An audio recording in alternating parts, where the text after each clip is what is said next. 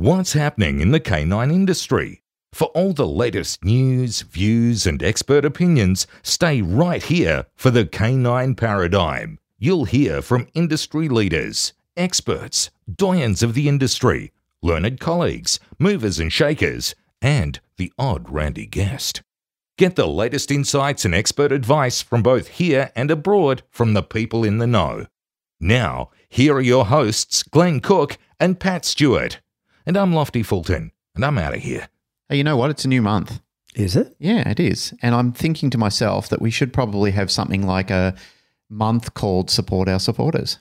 Support our supporters. Support our supporters. We've got some people who support our show. Yeah. And I want to show them some love. Okay. Yeah. So we've got someone who is regularly supporting our show, who's the industry bullfed himself, Jason Furman from Einswick Dog Quip. Einswick Dog Quip. Einswick. Yeah. I know you're a fan of Jason's equipment. You know what? Sometimes I get these ideas in my head. Let's go with like, it. Go with Jason, it. I've got this idea for a tug and I want it to be this big and this round and made of leather. Yep. You got one? And he goes, no, that doesn't exist, you idiot, but I can get it made. I go, do it, sir. He's pretty good like that, the old bullfed, isn't he? Yeah. We should get Teespring The buffet. Teespring merch made up. Support the bullfed. Support the buff. Yeah. But we've got people in other parts of the world that are Yeah, you know supporting our who's show. not a buffet? Tell me. Mac Lapointe Marc Lapointe is French for Marc. for not a buffet. Yeah, for not a bullfed. And he is from Canine Dynamics. Canine Dynamics. In Canada. Yep. Please don't slow this one down. So if I were in North America, that's where I'd be getting my working dog equipment from. He's got a great array of gear as well. It does. Yeah. Yeah. And he's a very generous guy. Yeah. You know who else is a supporter of the show? That would have to be Kindred Canine. Mel Benware. Our good friend Mel Benware. She has got to be one of the best travel to your home, train the dog in your home dog trainers. Absolutely. In the area that she's in, which is Richmond, Virginia. Or Ashland, Virginia. She comes from Ashland, Virginia, but she services all the area around there. She's been a great support for the show and also a great support for the International Association of Canine Professionals. That's right. Who we are proud members of as well. Absolutely. Yeah. So if you're in Australia and you need dog equipment, Jason Furman. Einswick Dog Quip. Yep. Einswick Dog Quip. Einswick. If you're in North America, you need working dog equipment, Mac Lapointe. Canine Dynamics. And if you're in Ashland, Virginia, or Richmond, Virginia, Yep. In that general area, and you need pet dog training, Melanie Benware. Melanie Benware. Kindred Canine. Kindred Canine. Yep. That's it.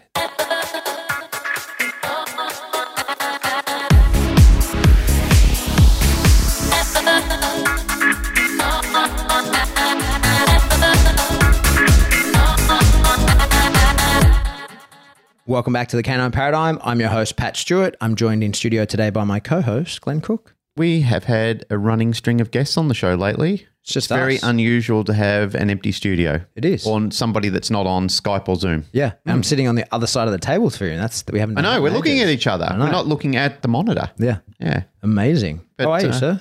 I'm good. How about yourself? Quite well. Yeah. Yep. What's news? What's been happening? Nothing in that exciting, to be if I'm honest. Just Well, kinda you are plodding getting along. very excited. You're very excited about your dancing with dogs thing that we've just been talking about for half an hour before we actually switched the microphone. Yeah, so I put a post in the Facebook group and maybe some people saw it. Oh, a lot of people saw it. There's this show on Netflix, another plug for Netflix, called We Are the Champions. We should get a sponsorship by know, Netflix. I know. You should be sponsoring our show, honestly, with the know. amount of fucking directions. We've that driven been at least given. 3 people to you, Netflix. Yeah, we made my octopus teacher famous. Yeah, at least 3 people watched it. So there's this show, We Are the Champions, and it's about ridiculous championships. Do you know what put me off that when I first saw that? What? The cheese wheel going down Mate, there. that's the best episode. That's the first episode. Really? I looked at it and thought, oh, that just looks ridiculous. It is ridiculous. That's Yeah. the point. And it's about this girl who's trying to win the race for the 3rd time, and she gets coaching from some guy who's won it over 20 times. Like how to tumble down the hill and land Yeah, on the well, neck. And, I mean, it is amazing. Yeah. And in the previous year, she broke a collarbone in a way that can't be repaired. And she's prepared. she's back again. Yeah, she's prepared to go back to do it. And really, the truth be told, what it comes down to is having the balls, like to just take the oh, hits. absolutely. Like Because- that is a ballsy thing to do. Yeah, she's the only girl in it. So that there's a girls category and then Yeah. a Men's. men's. Yep. I was thinking, because I said girls, do I have to say boys? Anyway, there's a male and female category. And How dare you? Yeah, exactly. So there's only enough people to fill one race in the female category, but there's enough to fill 3 in the male. Yep. And the guy who wins it every year, he just goes all 3 times and wins it all 3 times, right? And Damn. so you don't actually have to catch the wheel of cheese. You just have to Make it. The cheese rolling is sort of the traditional part. It's just a race down this insane hill. And they sort of explain, like, it's really just about having the balls to take the hits, because most people sort of bum shuffle down. It's all funsies, right? Yeah. But if you just take off running, it is inevitable you are going to hit the deck. And then it's about falling in a way where you can take a few steps between falls and speed yourself up more. Holy shit. Yeah. Mate, and the best bit is they got this like rugby team who stand at the ball. Because it's like, But do people get... mate, people get horrifically injured. That's my question. Horrific. And You'd have to, right? Like, Mate. you can't be a human being and take that decline with Yeah. that sort of speed Oh, mate, it's- and not take some serious hits. So they have it. It's on this. The footage is amazing. It's all filmed in, like super slow mo. It's probably 120 frame per second kind of stuff, showing people just. You got to watch it, right? It's worth it. But you know what? Just before we go further on that, like, I actually have to tell people not to send me those videos of people like hitting their groin and stuff like that, because I get the sympathetic nervous system where I can feel it. Like when I'm watching people on a skateboard, on a rail, and all of a sudden they go bang and hit themselves between the legs. Like I actually feel that pain. Yeah. And, and I say to people, stop sending me that shit. Like I can feel it. Yeah. So anyway, the 4th or 5th episode or something like that is about dog dancing. Yeah. And look, I've seen some dog dancing. I'm aware of it, right? But I've never seen anybody at the top end. Yeah. And the episode is about the Russian team trying to win the world championship again. It's that Polina Alina is the like head coach and competitor in the Russian team, and it's like her life's work. Yeah. And honestly, I fell for the magic. I was convinced. It looks like, I know a bit about dog training, right? And I know how to string behaviors together, and I understand all that. And I've watched dog dancing before, and I see it. I just go, oh yeah, I see what's happening here. Like I get it. And more often than not, they're, sort of border collies or kelpies that I can see how you would teach that behavior. I see what's going on. Yeah. And especially the high energy stuff where the dogs are bouncing off people and stuff. I'm like, that dog loves that. Like I can see it. And it's not that I'm unimpressed by it. It's impressive, but I understand what I'm seeing. Right. When I was watching her, and I've since obviously found her online and watched a bunch more videos, and other people have sent me who are of equal caliber, it really looks like the dogs are dancing, right? And now I know they're not. I know that they're stringing behaviors together, but I'm fascinated by the rates of reinforcement and the cueing and the real technical aspects. And what I haven't found, and I've only sort of looked superficially because I want to find out for real from one of the people rather than researching it myself, is like a real technical conversation about that. Like I want to have not just like, wow, it's amazing. Like I want to get someone on the show and be like, hey, we have an educated audience, or we fly over the heads of people. Either one is fine. Yep. Let's get into the weeds about how do you teach these very complex, undog-like behaviors? Are you luring them, shaping them? Like, what's the process of teaching them, then cueing them, then the rates of reinforcement, and how often do you put the dog through the entire dance? How often does the dog see the full routine? Because, like they're in competition, they don't carry reinforcers on them. So, like, how do they, achieve all of that? Because I know about going into competition. I know all these sorts of things, and I coach people through it, right? Yeah. And there's a process for entering an obedience field. We have a system for that. And it seems to me like that has to apply. Like that template has to be able to be picked up and put over the dog dancing stuff. But it just was fascinating. How do you do it? Yeah, it was fascinating to me. And especially with her, since some of the stuff I've been watching online, you have to go check her out. Polina Alina, everybody check it out. The dog really looks like it's dancing. And it's unedited. Like, obviously, I haven't seen this, but I'm going to watch it by the time this airs. The problem is in the show, it's very edited, right? But so I went and found just on her own Facebook, there's videos of just competition footage, right? It's amazing. And when you slow it down, and for a normal person that would be watching it, you go, wow, that's amazing, right? Like the dog's dancing. But for a dog trainer and someone that's really, I know what I'm looking at, it's even more fascinating because the movements are so unnatural for a dog, but she makes them look natural, the way that the dog has been coached to do them. And she has a Mallee that she does it with, and I think that the thing I'm most fascinated by about that is regulating the drive of the dog. Yeah. So that the dog's willing to do it and is willing to go through and do this whole long string of behaviors, but also doesn't lose themselves. So some of the behaviors that you see them do, especially in some of her dances, like I was just saying, I very much know how I could teach Remy to do that. Like, no problem. I could teach that. But not get it to look the same. No, not to do it in the same. Like, he would be, like, I did it and I'm demanding reinforcement. And you would be able to tell with my skill set, the only way I could train that is a dog doing monkey drills, right? But it looks like her dogs are dancing. Yeah. And I get that it is a dog doing monkey drills. It's a dog that's been taught to do things for reinforcement, right? But those seamless, long bonded chains that people can do. Amazing. Like in any sport that I see that, where I can see the dog, over such a period of duration that the dog is still in drive and it's not losing the integrity of the drive throughout, like it's maintaining the integrity right through. You don't see any weakness or collapse in the chain midway, then I'm looking at it myself in anything. It doesn't matter what it is. It doesn't matter whether it's a dog sport or something like that dancing process. And I confess, I haven't seen this video yet. I'm very intrigued now to have a look at it. But anybody that can do that, like maintain that midway integrity to get from start, middle to finish and have the dog still maintain its momentum and drive all the way through, there's something magical about that for sure. I think one of the things that kind of blew my mind was the position of her dog's mouth is even matches kind of the dance. So there's parts where they would be doing like a tango style dance and the dog's mouth is closed, tongue in. Yep. And then there's more high arousal parts and the dog is now able to pant. Like, he takes those opportunities to let his tongue hang out while he's doing rolls on the floor and that kind of stuff, right? Yeah. But so it really closely mimics what you would expect to see from a person who's doing those things. Like in the slower, more precise movements of the dance, he's got his mouth shut and is like pulling the facial expression that you would think aligns with that. And I think that's the real difference between the people who are just kind of like, yeah, I do dancing with dogs and I muck around with it versus, I guess that's why she's a world champion, right? Is that those minute details that everything in the dog's body is telling me that. It's not like the dog goes, yeah, like I get, like you teach a dog to heel, right?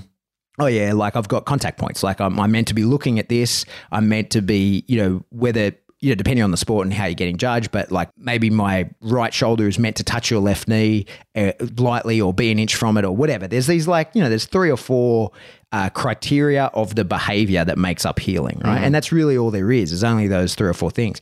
But as I'm watching these really complex moves in the dancing, I'm like, no, every part of that dog's body is in a specific place and it's moving, right? So it's just healing. In fact, there's 2 categories, right? So there's like freestyle and there's healing. Yep. And so it's just healing, but in really precise manner. And yeah, I was fascinated by it. Don't be surprised if I become a Dancing with Dogs guy. I've got a little Springer who needs a new job. Yep. The way you've been dressing lately, I could see you in a little lycra outfit. Why not? Why not? Yeah. I'd have to hit the gym a bit, but before I don the lycra. I remember years ago, and this is many, many years ago now, I'm thinking probably 15 years ago or something, I remember watching a video. I can't remember the lady's last name, but her name is Carolyn and her dog's name was Wookie.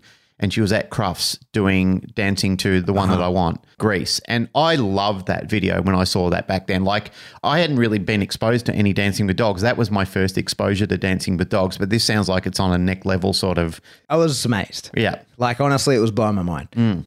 Isn't that nice though? Mate, it's exciting to isn't find that nice something. I think that's awesome. Like, your intrigue has fueled my intrigue now because I see some things that I think, oh, that's great. Like I watch a lot of working dog stuff, and because I've been exposed to it for so long, like it's really hard to be, like watch bite work and stuff like that. Like when I watch new people, I guess that's what I'm more excited about is watching the amazement on new people's face when they're watching it. But for me, it's like, I've been doing this for 30 years, like I appreciate good work and I love watching good dogs and high-level dogs working and good decoys working with dogs and stuff like that. Like I do appreciate it all. I know the skill. I know the pain that they suffer and everything that goes in between it. So I appreciate it all. But, you know, like you're just saying it's another dog biting a piece of equipment. You know, like there's only so many ways you can watch it.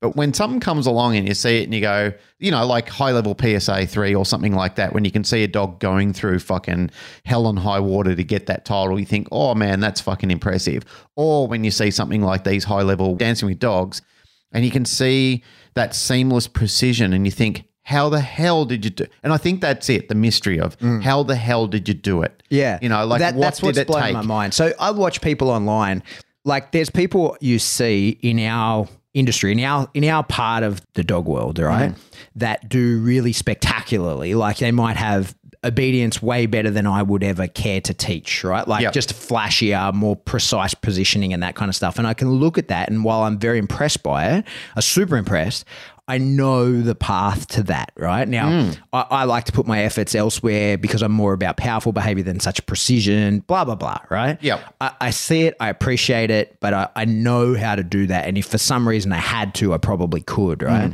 But I look at the Dancing with Dogs and I'm like, oh no, I don't even know how to start that.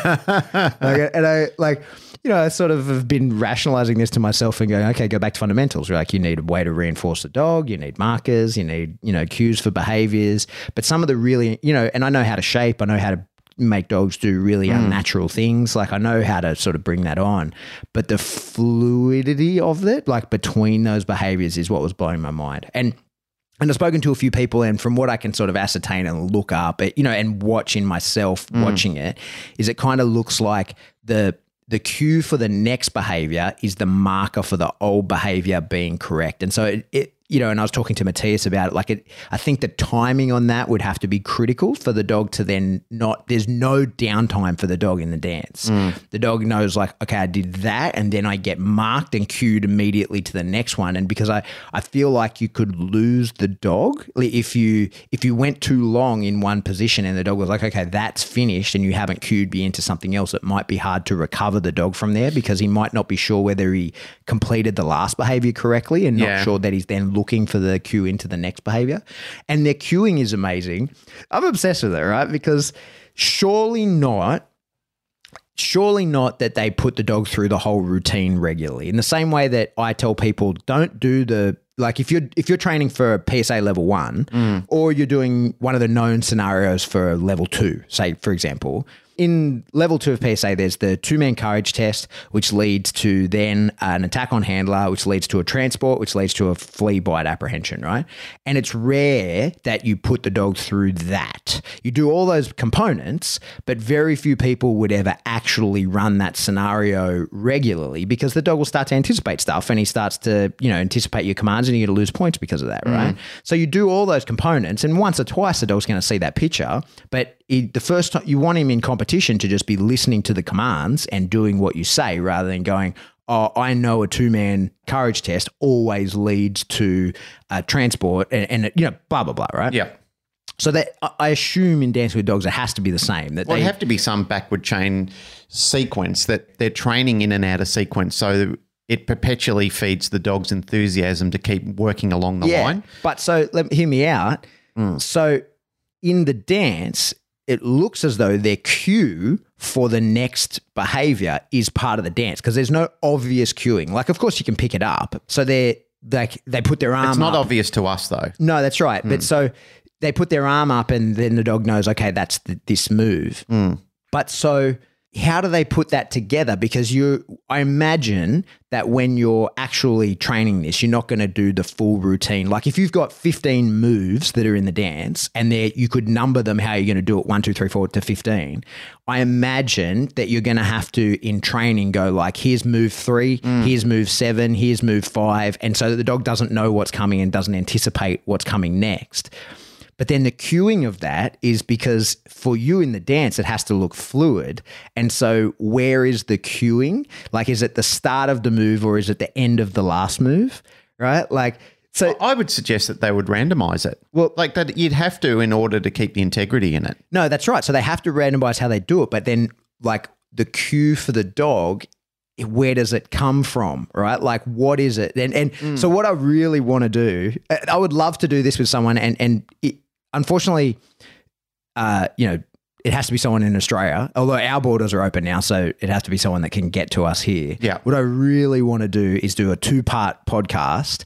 I want to talk to someone. You want to do the interview? Yeah, I want to have an interview, and then I want to set up all the ridiculous cameras that we have out there, and I want a private lesson on, and I want them to dance with their dog, and let's break it down and show us all of this. So we want Australia's best. Yeah, and then we can make that. I know some people have tagged me with some people in Australia. I'm yet to sort of investigate those people, but if you are that person, or put us in contact with this person who can answer all the questions that we've got, I want to buy your time. I want to have a lesson. We'll pay more than what your time is because, thousands of people will watch it. Yeah. And I want to get technical, and I want to film a lesson, and maybe we'll make the video portion a Patreon episode. So we'll do a normal conversation like this, and we'll talk to the person. We'll talk about it. And then we'll do the video on Patreon. Yeah, but I want a private lesson, and I want to see all those cues, and I want to understand that. And I think that'd be awesome fun. And it's like, I'm just excited because it's so far outside of my wheelhouse. I'm like, wow. Prepare to sell your soul, sir. I'm excited about it. Yeah. Anyway. Enough on. Put us in touch with that person. If you are that person, get in touch with us. Right. But yeah, if you know that person, send them this episode. Tell them we want to do that. Yeah, it'd be interesting. Yeah. Because it's something that I've never ventured down. I just know the level of integrity and obsession that it takes, and it's just something that I'm not prepared to give up. Yeah, yeah. Yeah. Well, you got to watch the show, mate. You can see like it is. It's like that thing I told you before, which I saw somebody else post on Facebook, is that Beyonce spent 18 months for a 2-hour show. Yeah. 18 months of practice for a 2-hour show. Yeah, yeah. That's what it's really all about. That's what you got to give up to be the world's best. But kudos to the people that do it. I mean, that's fucking amazing. When I watch people do videos like amazing parkour or, amazing dog work or amazing motorbike work or anything like that, I'm always in awe of that person. Like, I just think, man, if I only had that drive to push myself like that, it's incredible that they've spent the last 3 or 4 years perfecting and failing and falling and hurting themselves and doing all these things just for that 5, 10, 15, 20-minute gap to be the world's best. Yeah. And make, have a film session where people are all around the world looking at it and going, holy shit. Yeah, well, that's essentially the premise of this show, is that it's a holy shit session. Yeah, well, it's just peculiar obsessions. Okay, I'll watch it now. You got to. Yeah. You got to. Yeah. Netflix, send me $1 or just give me a month off. Yeah. Month off my bill. Yeah. Whatever. Hey, we ask questions. Yes. All right. So enough about about cheese wheels and dancing dogs. Yeah. So one of the ones we got, and I'm going to sort of paraphrase instead of reading the whole question, is because he PM'd me and obviously didn't want to be identified. So to sort of paraphrase, this person wants to know more about reading dog body language, how you can do that, where he can learn how to do that, as well as sequencing behaviors together. And kind of the question sort of revolves around, are those two things linked? And I would say yes, they are. What do you think about reading dog body language? Where can you learn that best? We start with things like that, and I don't want this to sound like I'm just flogging a dead horse over and over again, because a few people have put things in the line going, that's all you talk about on the podcast. But we start with things like that in NDTF. We start with talking about the concept of how to start doing it. But as I explained to people on that course, it's a tapas dish. It's not designed to fulfill you with any long-term absolution when you do the course. But what I then do is I say to people, once you do courses like this, it doesn't matter who you do a course with, as long as there is integrity with the course, that they basically say to you, now that this is the tapas dish, the main course is getting out there and mentoring with people who do know how to read dogs well. Like some of the people who I've talked about this on this podcast many times, and for anybody that I've talked about in other circles, some of the people that really read dog language well are people that work in kennels, people that work in rescue centers. Yeah. Like, they are absolute masters at reading dog body language, because all day long they're cleaning them, they're feeding them, they're taking them out, and they're taking massive risks in meeting dogs that they don't know, they've never met before, that they've got to pair with other dogs for social groups and everything like that. So doggy day, like good doggy daycare people and very good kennel workers, like senior workers in kennels and stuff like that, like these people are exceptional at knowing dog body language. Like some of the things that my girls do here that I watch them do, like some of my best staff, when I watch them match dogs, there's been times, again, it's one of these things I've said before, but when I've been skeptical about dogs meeting each other and dogs integrating with each other, and the way that these girls will say, oh no, I think they're going to be fine, and I'll say, well, what gives you that impression? Like, educate me, teach me. What are you seeing that I'm not? And they're saying, you're just being overcautious, which is my job, to be a little overcautious, because I have a duty of care to everyone. So they're saying Your name's on the insurance paperwork. It's not. No, it's not. My name's not on insurance paperwork. But I'm the GM of the entire group of companies, so I've got to be very picky and choosy about what actually goes on. Yeah. But in the same token, I employ these staff, and I have to trust in their decision making. I don't like micromanaging staff. That's not what I bring good staff on for. I like them to tell me what they're seeing, and they do. They see things that I'm having a glimpse. And just because I'm a professional, I'm good and great at some things, I'm not the be all and end all. There's other people like my staff who are much better at matching dogs than I am. And they'll see it and they'll tell me, they'll say, Glenn, you're not looking at the big picture of this and this. And I'll say, okay, well, match the dog, show me. Sure enough, they'll put the dogs together because they're seeing it so often and so much that they actually know the expressions, like you're talking about with the dancing dog lady, like they're studying expressions. And that's what my staff are doing as well. Like they're studying the integral expressions of the dog, that they can see that if these dogs really don't like each other, they're picking it up in a microsecond sometimes, where I'm looking at, more obvious signs and signs that I'm telling people about as well. Like I've been educating people on how to match dogs for years. I mean, I'm really good at it, but I'm not as good as some of my staff. Mm-hmm. My belief is some of the best people who read dogs are great doggy daycare people and great kennel workers. Yeah. So I think to that, on how people can get better at reading dogs, like I just don't think that it's not something immediate. It's something that takes time. Yeah, but it's not necessarily very intuitive for people to be able to read dog body language aside from the obvious, right? So the subtleties are the real differences. That's the hard part. It's those little nuances that people take time. So, I mean, you can get a scared dog and show a photo or, a silhouette of that to most people and they go, that's a scared dog, right? Yeah. And you can look at an aggressive dog like barking, teeth stripped, that's right, that kind of the stuff. Obvious. So the obvious things people are kind of hardwired to understand. But the rest is kind of, you have to learn from experience. And it's something I'll admit, I had a really hard time. That didn't come intuitively to me at all. Yeah. I really had to learn that. And it was in the early days when I really kind of misunderstood what I was seeing in my own dog and other dogs and had to, had the realization that this dog is not what I think it is, right? And then it sort of threw into question all the things that I knew about dog body language.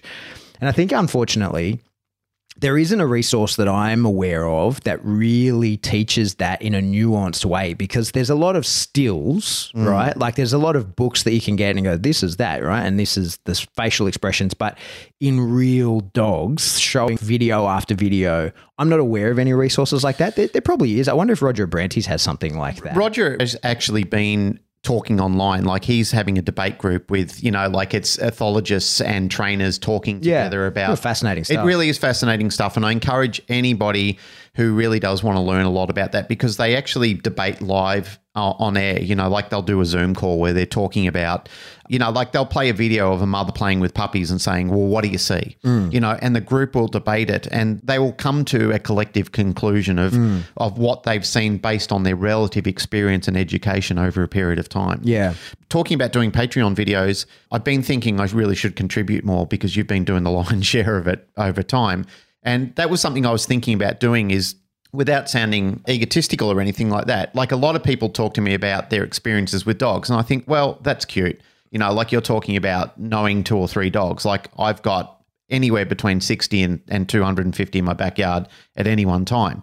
I'm around dogs all the time. Like I am in those kennels every single night.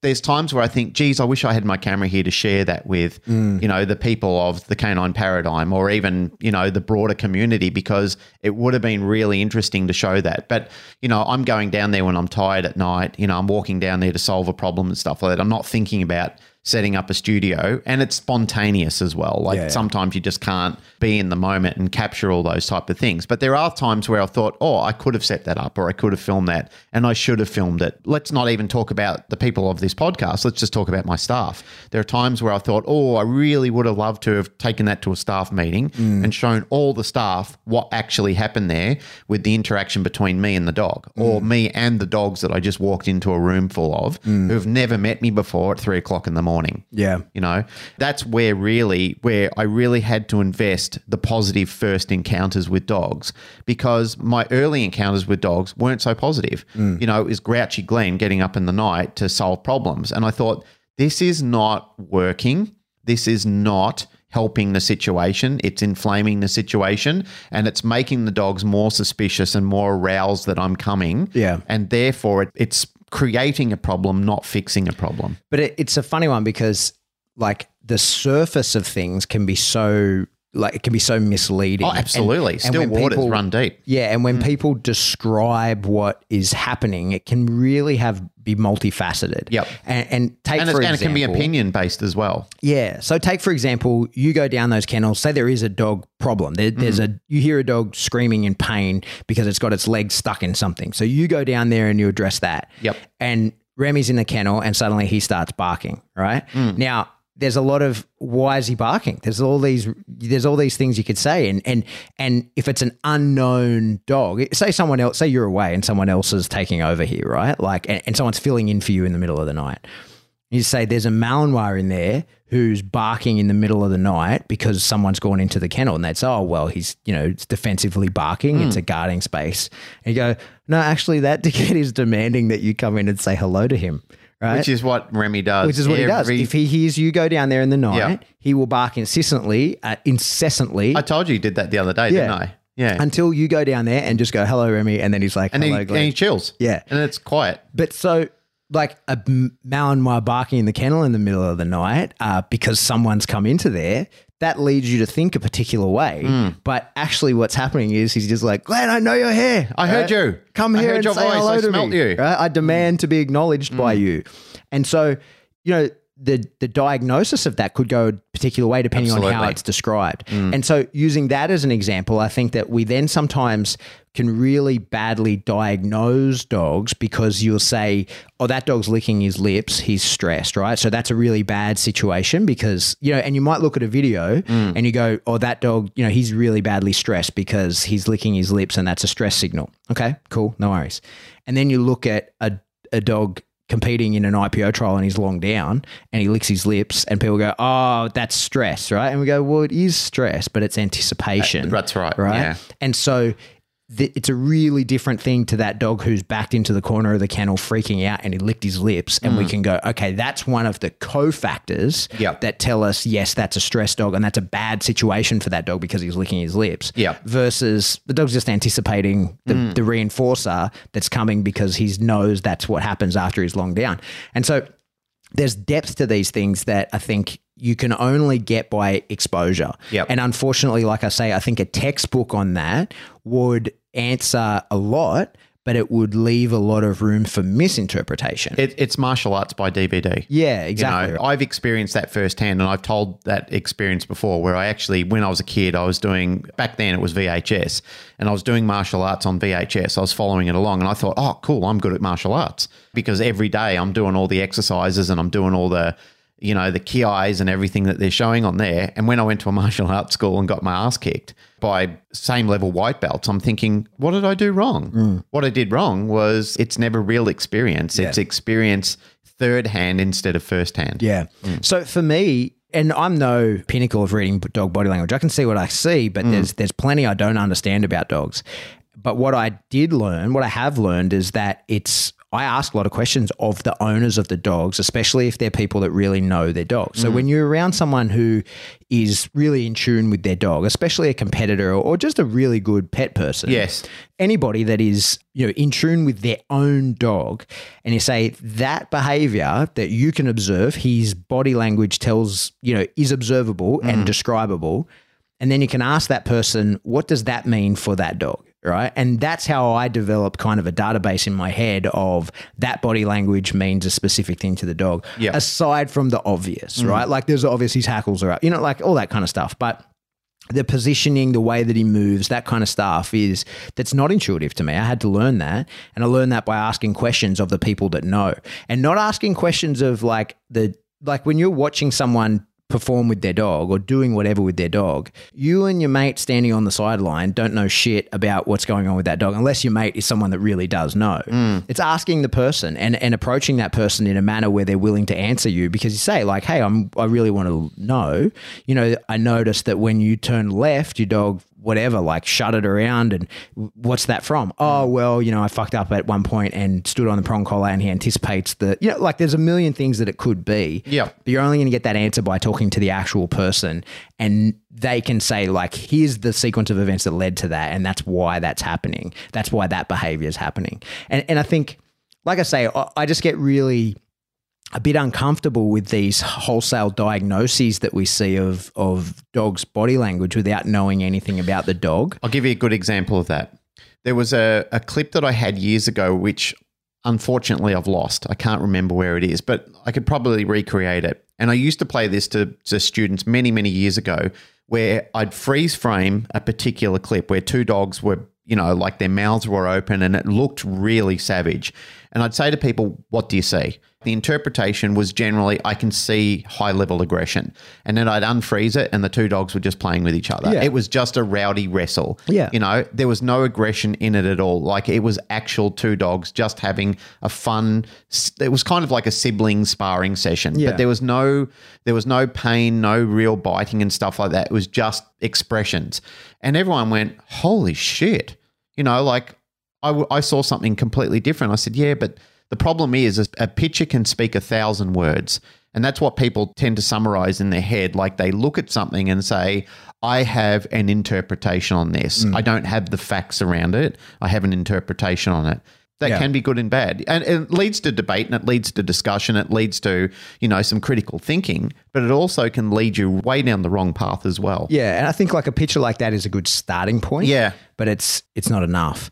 And that's what I mean. So sometimes I'd see, certainly one of the things you'll say, look, this guy has shut this dog down, right? And you might see there's degrees of that. Yeah. So, take for example, imagine you've got a dog that has been, had no discipline, no training whatsoever, right? And now suddenly he realizes that there's consequences to his actions, positive and negative. Well, of course, a dog that suddenly understands that all of his behaviors are subject to new consequences is going to be slower in his choice of behaviors, right? Because he's now like, hey, in the past, I could do whatever I wanted and it didn't matter. Yeah. I could just please myself. I could do whatever I want. And it was now, like that button example that you were talking about before where they're having, like slowing down. Similar to that. And that the dog now goes, okay, the first time, for example, a dog that's been jumping on people forever, right? And grandma's coming over on the weekend and we've decided on Friday night that we have to get rid of this behavior because she's coming on Saturday morning, right? Yep. So you give the dog a prong collar correction. A lot of people might look at that dog post that and say like, oh, you've shut him down. That's a shutdown dog, right? Because the dog's slower and he's more precise in his actions and it's possible we did. It's possible that you did do that. And there's people who make a living out of shutting down dogs and that's not what we're talking about. But what we might say is like, no, that dog has just found out that an action that previously had only a positive consequence for him now has an uncomfortable consequence. And so he's going to be careful in his actions from here because he didn't know that was available to him, especially if he's never been corrected for anything before. He's never received a consequence like that.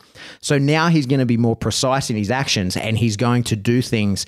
In his mind, he may be totally like happy and fine, but what you can read and observe from him is he's going to start experimenting, right? Because he's like, hey, there's a new set of consequences available. So he'll be more precise and he'll do things slowly to be like, where's the threshold of consequence? Absolutely. Right.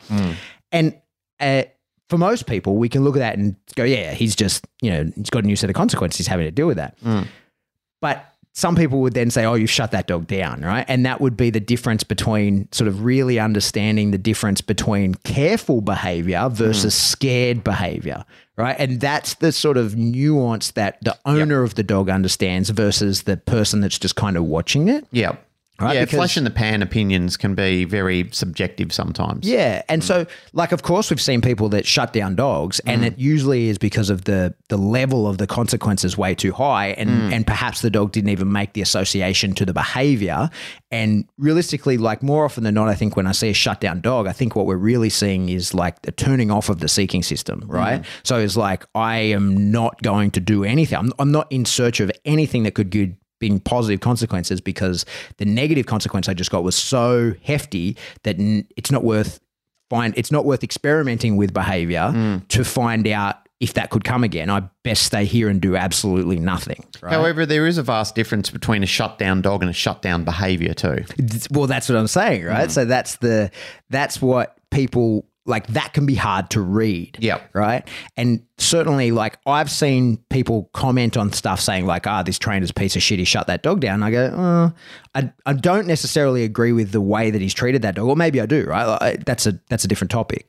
But I don't see a shutdown dog. I see a dog who's now carefully experimenting with consequences, right? And he's trying to find out, like, hey, is this really, was it for what I thought, and where's the threshold of that, right? And that's why punishment can sometimes take a few reps, because the dog will experiment with the threshold of the punishment. Yep. Right? So you go, and to use the same example, jumping on grandma, he jumps on grandma and he gets a prong collar correction. Okay. So now the dog can think, was it interacting with grandma at all? Yeah. Or was it jumping on What's her? the specifics around it? Yeah, so you might see a more cautious approach to grandma. Which is right? normal. But then that sometimes gets diagnosed as you've made the dog fearful of grandma, right? So you go, no, the dog is experimenting with where does this consequence occur. Yep. So he carefully approaches her, and then he might like lean against her, and then he goes to put one paw on and he gets his second correction and he goes, got it. That's where it is. Got it. Yeah. I understand the limit. Yeah. Right. But I think sometimes in the misreading of body language, we go, oh, he's terrified of grandma, and now we start coaxing him in. Yeah. Right. And the dog goes, hang on, you fucks. You have corrected me for going near her, and now you're trying to lure me in to potentially make the same mistake again. And now the dog does become suspicious of us, right? Yep. And it becomes self-fulfilling prophecy. Because I thought I've fucked up the dog, you fuck up the dog, right? So it's a lot of these, that's kind of the issue of using positive reinforcement where just life experiences can be enough, right? Because we can somehow, like, especially, we're guilty of I'm guilty of this all the time, is saying, dogs have positive experiences, blah, blah, blah, right? But sometimes just a lot of natural consequences or the natural experience can be plenty because the dog is experimenting with it, right? And so if he gets a big correction for doing something wrong and we go, we fucked him up, we got to lure him in there and make him realize grandma's not dangerous. He goes, yeah, but she is. Yep. At what threshold? I have to find that out, and then I'll be, so long as that threshold is consistent, I'll be happy to stay below that threshold, and me and grandma will get on fine. Yep. I'm not going to fucking go and kill her in her sleep so that she can't correct me like that again, right? Which is the rhetoric that you can kind of get. And that's more likely if we then go, oh, sorry, grandma, now we've made him fearful of you. I've overdone it. You have to take this food and you're going to lure him in. That's when he does go, you know what? Fuck you, grandma. I'm going to kill you in your sleep because I'm confused about, sometimes you give me food and sometimes you correct the shit out of me, right? Yeah, or maybe. But then it can actually, imagine he goes to take the food from her and gets up on her and then doesn't get reinforced, doesn't get corrected because we did so heavily last time. Now we're at a variable schedule of reinforcement for doing that behavior, and we likely strengthen it, right? Yeah. So Well, there's just problem. a vast level of confusion there as well. Like, the linkage to the actual behavior that caused him to get corrected in the first place is not clear at all now. Yeah. Like, there's no clear diagnosis of what it is. So that leads me to the second part of his question, where you use the word clarity, right? So the second part of his question is understanding dog behavior, and can that help, like reading dog behavior, and can that help him when he's chaining things together and how to not rush the chain. And when you can read clarity in your dog, that is when it's time to add something new, right? Well, it's clarity in the behavior and making sure that there is actual strength in the actual shaped component in order to start linking the chain. Yeah. That means that you've got to have criteria, and each of those shaped criteria need to have enough strength in order to bond that chain together. And that's where people fall short when they're starting to chain behaviors together, is they'll do one behavior where they develop it quite solid, and then another behavior where they've got relative integrity in the behavior, but not enough to really link it together. Now they've got a weak link in the chain. Yeah. And that's the problem for people when they are chaining. And that, I mean, metaphorically, that's the same as creating a chain and calling it the weak link in the chain, is because one of those links lacks the integrity to hold the strength of the entire chain together to become a solid behavior. Yeah. And I think in training, that can be an issue of being overly prescriptive about how many repetitions and for how long. Yeah. Because I think like that's something I try to stay really away from in my own training, as well as when I'm encouraging other people to train a particular thing. Yep. When people say, okay, but how long should I do that for? And I say, when it's ready. Yes. Right? Where the thing I think with, training dogs is we're cooks, we're not bakers, right? So like baking is chemistry, right? Yes. It has to go together exactly like this in order for I like that. to... I like that. Yeah, I didn't make it up. I stole it from someone. Right? Okay, but I like it. Baking is chemistry. The ingredients must be correct. The cooking time must be correct. You follow the recipe and you'll get it right. Yeah. Right? Where we're cooks, we're like, oh, well, because of this, it's a bit too salty. So add a bit more And you salt, have to be. right? Yeah. You have to be. Part of shaping behaviors is that you can't go in with an absolution. Like there can't be absolution about it. You can talk about absolution, but then you've got to be ready to be flexible and move either left or right when you can see things occurring. Yeah. It's a lot of times where I've been doing my own personal work. I'm sure you do, and most other trainers that I do speak of the same sort of thing. And this really is, like where part of the no more, one more time comes in. Because you'll go in with a plan of how many reps you're going to do, but the dog might go, I've done it in 2, and you plan for 5. Well, you just got to leave it at that. You just got to be prepared to walk away. Every time I do a demo with my own dogs out in the NDTF, I show people that exact same thing. Like I've taken a dog out before where it didn't matter if I went over to show the students what happened. Like it was a client dog. It didn't matter. But I went over rep to show them the flatlining behavior and the occurrence of what happens when you do that. And everyone got to see it in full effect. And I said, that's what happens when you do the one more time. Yeah. That's where you lose your dog, and that's where you lose integrity of that shape behavior. On chaining behaviors together, that's kind of one of the overlooked parts of the no more, one more time, I think, is that doing something, even if it's going really well, doing something for too long can overly solidify it. Yep. Rather than, so that, like if it's just a piece in the puzzle, I think that if you do too many reps of one thing, you can make the dog think that is the whole puzzle. Yeah. Right. And he goes like, got it. Like I understand this. We've drilled it. That's it, right? And then you go, well, there's this extra step now. That's the next thing. And the dog can really struggle with that because he goes, no, we just did 10 consecutive reps of the exact same thing. You've named the behavior. I'm doing it. I'm getting reinforced. I've done the same thing 10 times. This is the behavior. And it can be very tricky to add the next step in the behavior where you say like, no, now you got to push the lawnmower. And he goes, no, I've been putting my hands on the lawnmower for 10 reps. And you're expecting then that the dog is going to, through extinction, try a bit harder or whatever like that. But that might not be his perception of it, right? Like he might just do it for longer. You might be expecting the lawnmower to move and he's like, no, like this behavior went extinct through duration, not intensity. Right. So he's like, I'm not going to do it any harder because I don't understand that this can be done harder. Yeah. I'm going to do it for longer.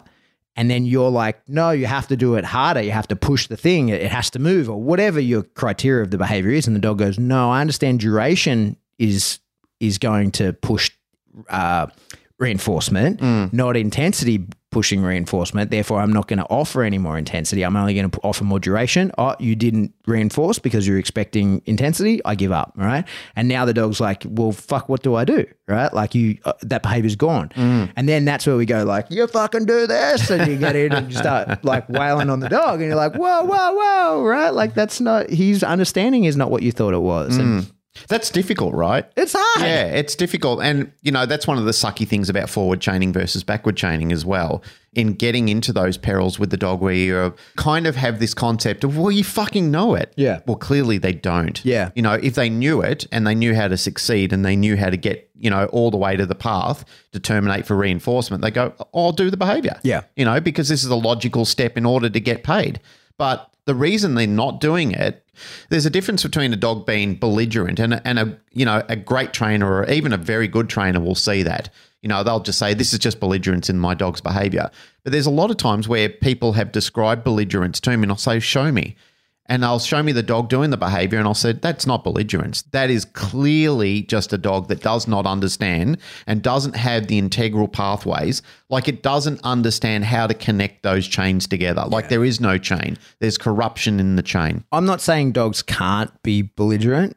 There's instances where, of course, they can. Yeah. But fucking it's hell, unlikely. It's so uncommon. Yeah. Like, they're just fulfilling their needs. Yeah. And if they knew what you're asking of them, they would do it, right? And that's why I think diagnosing that early is very important. Like, and you know, I've harped on it plenty of times, and I constantly do, is understanding the behavior, understanding your commands from the perspective of the dog, right? And I think that's so important, and it will save you a lot of heartache and the dog a lot of frustration by really getting into it and going like, okay, I think I've taught you to go to a marker board, but is that your perception of it?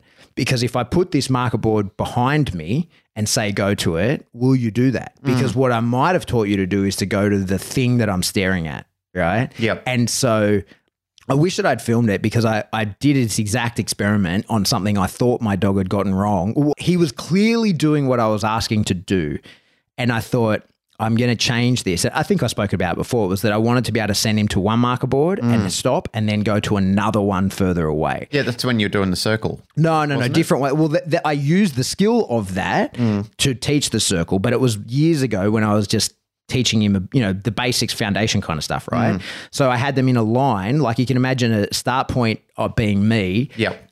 20 meters away from me is a marker board, and then 50 meters away from that is another one. And what I had was the command, go to the marker board, and he would go to it. And then I could say, go further, and he would go to the other one, right? And it was fine. And I could say, like, come closer and go further. And I could give that command. And from where I was standing, he totally got it. Yep. So then, we do 5 or 6 sessions like that. And I'm 100% certain my dog understands that, say, if I say marker, that means go to the first one. Yep. Right? And then when I say go further, it means go to the other one. And when I say closer, it means come to the closer one. Yep. Seems like he knows that 100%. Until you change the sequence. Until I left the marker boards exactly where they were, and I went to the other end of it. Yep. And when I sent him to the marker board, he, instead of going to the closest one, went to the furthest one. And when I said, and then he was at what would have been at that point in my mind called further, but that was closer. And then when I called him to come closer, he was like, I am at the marker board you have named closer, right? And so my perception was, no, I meant come to the one that is closer to me. Yep. And he was like, no. I'm doing exactly what you have taught me. This is the position and the odor of that yeah, this is the one that's here, right? And so then all my commands, it still had the behaviors, but my commands were inverted, right? Because he had thought about it not in a relevant position from me, which is what I was expecting. He was thinking about it in the actual, this marker board in this position is called that one, and this marker board in this position is called the other, right? And so I had a feeling that was the case. You can't dismiss the intelligence in that, can you? Oh. Like, that's quite intelligent. Totally. That an animal perceives that. Like, you have named this. That's the position, and that's the odor of where this is. Yeah. That's it. Yeah. And it was relative. I like it. And because he was like, this is the one that's near the, truth be told, like where we actually train, like this is the one near the water station thing, and that's the one near the baseball cage down there, right? So he was like, I go the water one or the baseball one, right? And so it's relevant. And like I say, I had a feeling that was what was coming on. So I did it on purpose, and then was like, aha, I've caught you. And nobody's wrong and nobody's in trouble. That's where you can really fuck up a dog, because you can go marker and he goes to the wrong one, and then you can punish him. And he's like, well, I did exactly like you would, that's the sort of circumstance where people say, he's fucking you around, mate. He's just trying to, he's intentionally doing the wrong thing. He knew it. You just did 50 reps of it going the other way, right? It all was fine. But when you look at it and go, no, if I punish him in this moment, I'm going to ruin my trust with him, and I'm going to lose all the ground that I've made in this behavior, but I'm also going to significantly damage my relationship with the dog, because he did exactly what I asked from his point of view. He did exactly correct. And then I go and pressure him off of it. Like, come on, man. Like, you're going to fuck up your relationship with the dog. He's going to mistrust you. And that's going to cause you problems in all your other behaviors. Not only are you going to damage this one because, like you're punishing him for doing what he perceives as the right thing, but that's going to carry over into every other behavior where he's now going to be like, hey, it seems that you punish me for no reason, and it's unavoidable because I did exactly what I thought you wanted and I still got hammered for it, right? So do you believe that to be true, or is that what you're thinking? well, I can only think that. How could I measure it? That's a hard part. You know, like for a dog to carry that over into all aspects would deem it to be highly cognitive. I personally think that if you do it on enough occasions over a bit more of a broader spectrum, then you're drawing an overall comparison. But I think if you're thinking it's singular, then it would be hard for a dog to conceptualize that. Yeah, I think that That's if my you opinion. did, I don't know. I reckon it depends on how in tune you are with the dog. Like if it wasn't your dog and it just your relationship might not be damaged because you don't necessarily have one. Well, that's fair. Right. But I think when the dog is really in tune with you, like I would like to think my dog is, and I look pretty closely at when my dog does the wrong thing, I kind of have to think like he knows what we're up to here, right? Like for him to do the wrong thing, there's got to be a good reason for that. Now, it might be a reason that's totally unacceptable to me, but he's got a reason. Yeah. Right. And so when there's nothing obvious like that, like there's no competing motivator, like if I'd sent him to go to the marker board and he just took off chasing a bird, I'd be like, okay, like consequence for that, right? Yep. No problem. Like Yep. you made a choice. You knew what you meant to do. Yep. But when he confidently carries out the behavior and goes like, this is what you wanted, and I then crank on him and say, that's not what I wanted, it's this.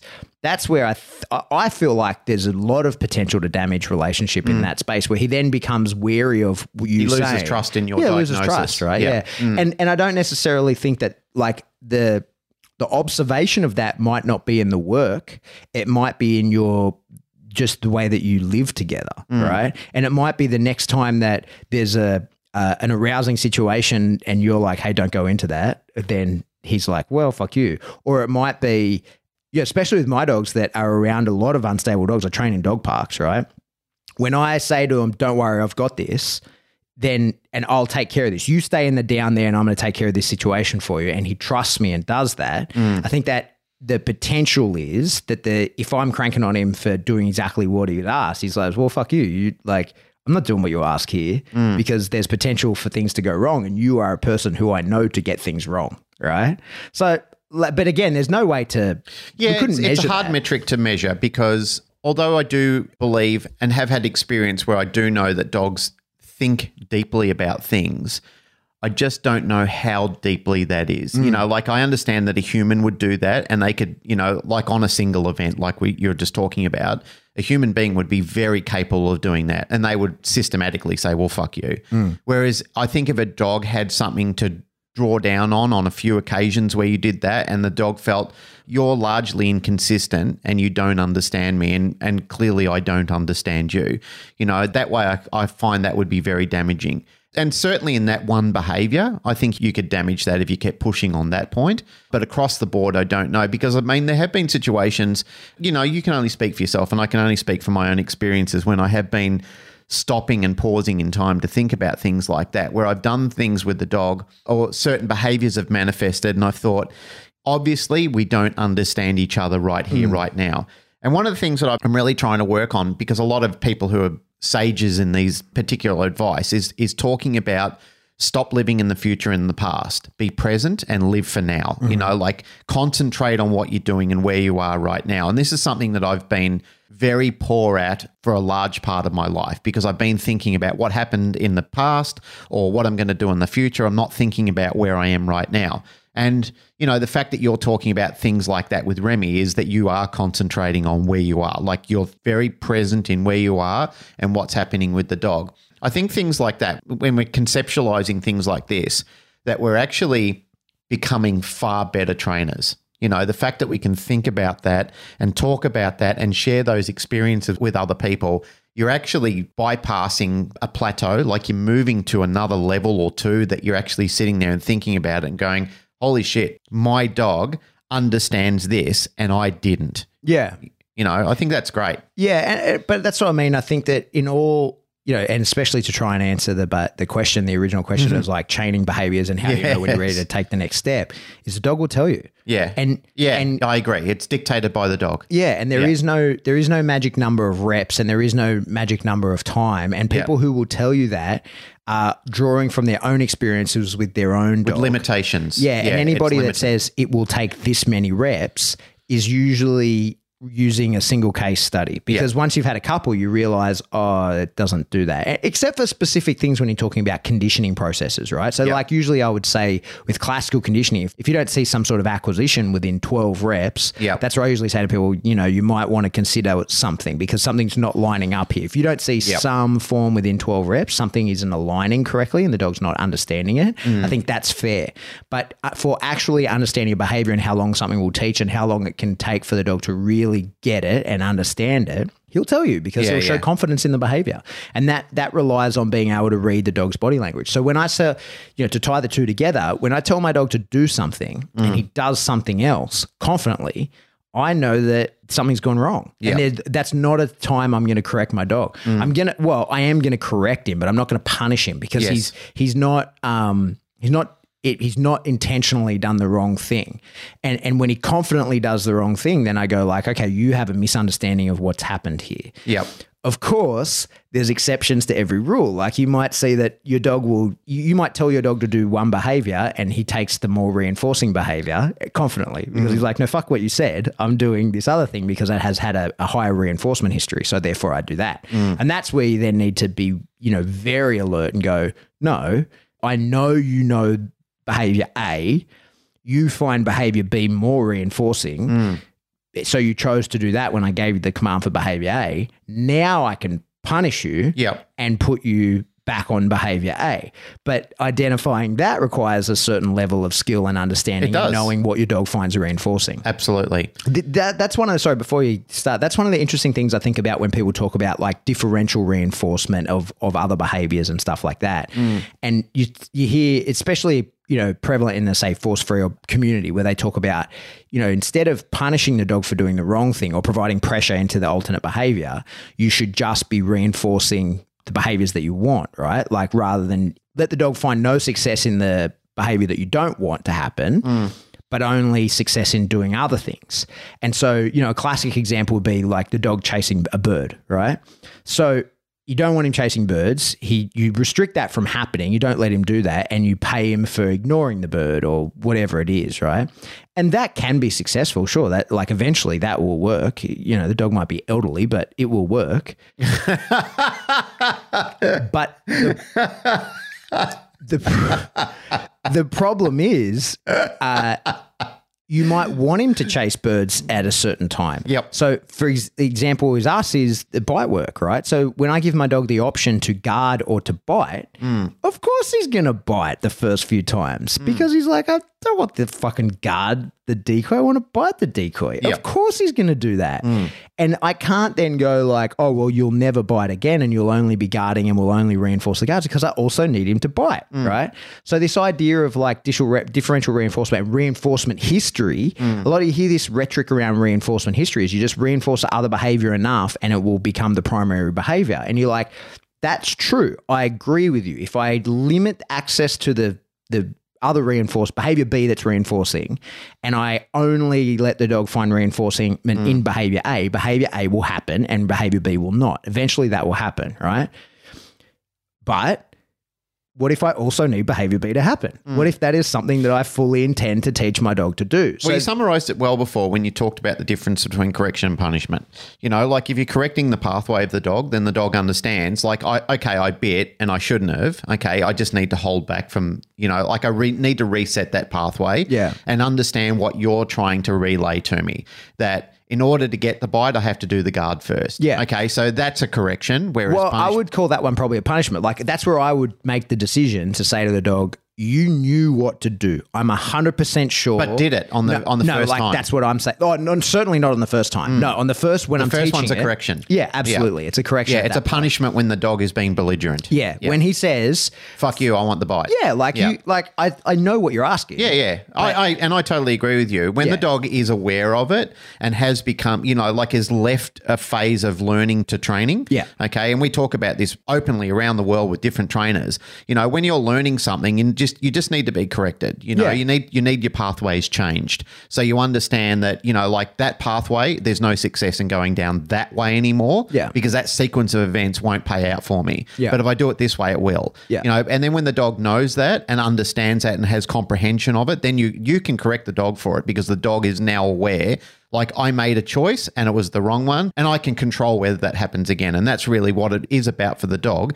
is putting the dog back in the driver's seat of being in control. Yeah. Like, I can prevent from being corrected again simply by not doing that behavior. Yeah. Yeah. Yeah. It's a funny one of terminology, but we'd say a correction makes the thing that you wanted to happen. And a punishment is where you go like, here's the consequence for your inaction or your action, right? Yeah, for your choice. Yeah. I gave you the opportunity to be reinforced over here or potentially reinforced over here. Yeah. You took the option of, fuck you, I'm going to take my own reinforcer over here. Yeah, you had solid knowledge in it, and that's why. Yeah, and now you have opened the door to punishment. And that punishment can take on a million forms. Like, yeah, absolutely. Psychological, physical, whatever. Well, that could just, it could be as simple as like, no, we're done. Like, we're finished. And more often than not, if I'm going to put my dog in a situation, what I'm picturing in my head is a retrieve in the presence of a decoy, right? Yep. So my dog's next to me and I send him out to retrieve something and he thinks, no, I'm going to bite that decoy, right? Like, that's the imaginary scenario I have in my head. Because of course the dog that, like, he's going to say, I want that decoy. I'm not going to retrieve your stupid thing. Of course he's going to go for the bite. The punishment that my dog will usually receive in that is that the bite's actually impossible because I will have set him up to think he can bite, but he can't. So he receives negative punishment. And if he makes a bad decision, I go like, it's over. Yep. Like, you didn't get reinforced because I made you think that your leash was long enough to reach the decoy, but it's not. Yep. And now we're done. The session's over. And that would be step one. And the dog goes, shit, I made that happen, right? Yep. And that is a punishment to me. The session is over. Yeah, getting right? everything taken. And then depending on the dog's knowledge and where he's at and blah, blah, blah, it could become a physical punishment. Like, it could be like, here is the penalty and then you get the opportunity again. Like, there's a million ways that can go. That could take on so many different forms. But I just want people to understand when I say punishment, it means like I'm going to decrease the frequency and likelihood of that behavior. One way or another, I'm going to make it happen. And that can take on so many different forms. Just bounced all over the place there, didn't we? Haven't even answered any questions. I know. We've answered one. All right. Wow. We really went into that. It's an interesting topic and one that is subjective to the viewpoints of many people in different ways. I think you mentioned a point before where some people give an opinion based on their experience with a dog, but they don't know the experience of dogs, plural.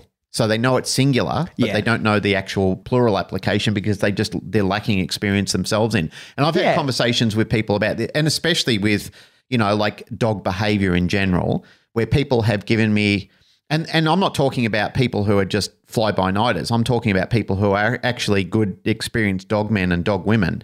Like they've been around some dogs, but they haven't been around a lot of dogs. So their viewpoint is very narrow.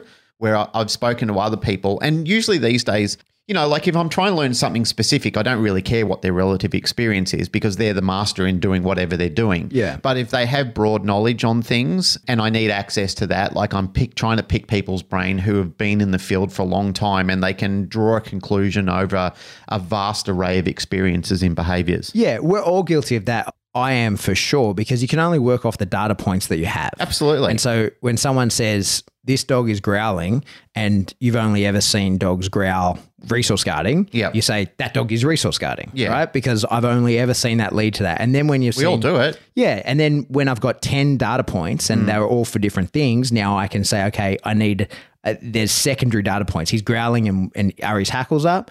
Is he playing? Like there's lots of different things that can open that up. And then when you've got 10,000 data points, you can go like, all right, the next step is this, the next step is this, and we can get to what it's more likely going to be. But we're all guilty of it because you can only work off the data points that you have. You can only, if you've only trained 10 dogs, you've only got 10 dogs to draw on. Absolutely. Right? Hey, funny, just slightly sidestepping for a minute before we go on to next topic. Are you a fan of, on Instagram, McDojo Life?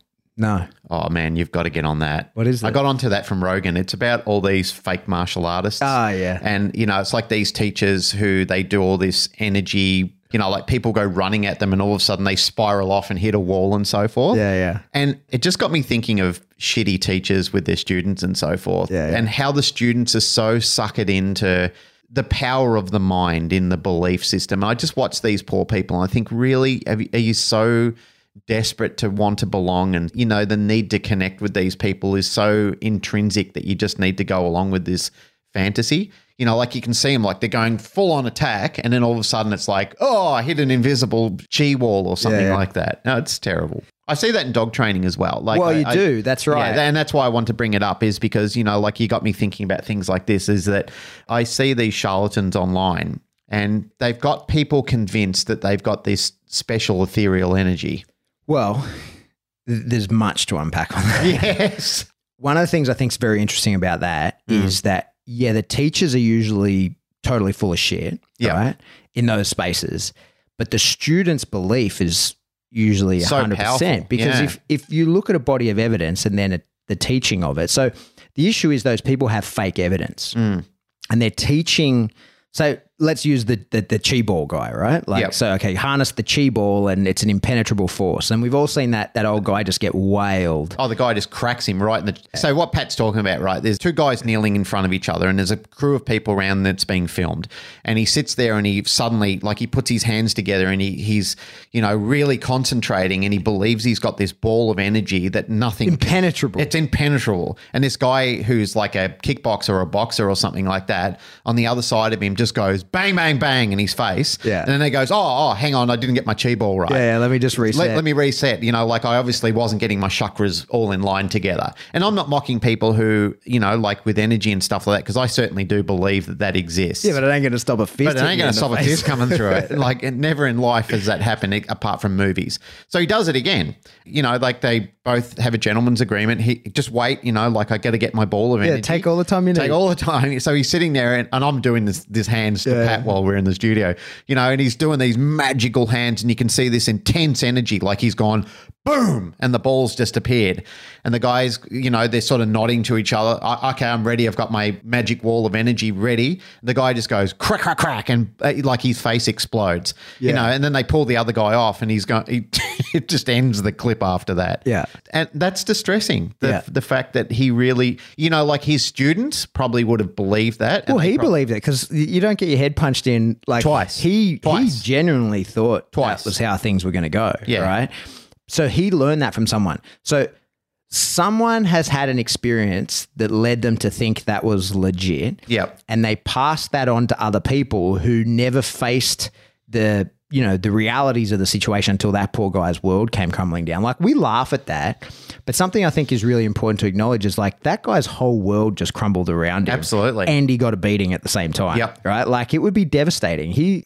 God knows the psychological damage that would have happened to that dude, right? Do you know, I've looked at that clip so many times and I actually thought to myself, I bet you he walked away and just thought, it's just that guy. It's just that guy. Like, in order to be able to maintain integrity of his belief system, he's probably thought to himself, I hope for his sake that is what he thought, because otherwise his whole world would have collapsed. He's in a world of pain. He probably would walk away from that like the dog that got corrected for jumping on grandma. Yeah. He would be like, shit, my whole world, all of my actions are suddenly subject to new consequences because I walk down the street I walk down the street happily knowing that if someone attacks me, I will harness my chi ball and I will say Artuken and fucking blow their head off and I'm good to go, right? And then he just went like, oh, fuck, that's not going to work, right? I just found that out and now he's probably very polite to people and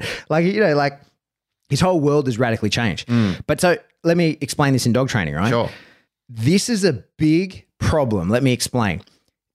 because that guy learned that from someone, right? Someone taught it to him and he thought it was going to work. Now you can work your way up, and sometimes you see people who oh, you're the bullshit artist and you're passing this on, right? Because they've always got an excuse for why they can't fight that day. It's like the people when they tell me about their monster dog and I'm like, sweet, get him out. I want to see him. And it's like, oh, he's injured today. And it's like, oh, he's not the monster you've been talking about, right?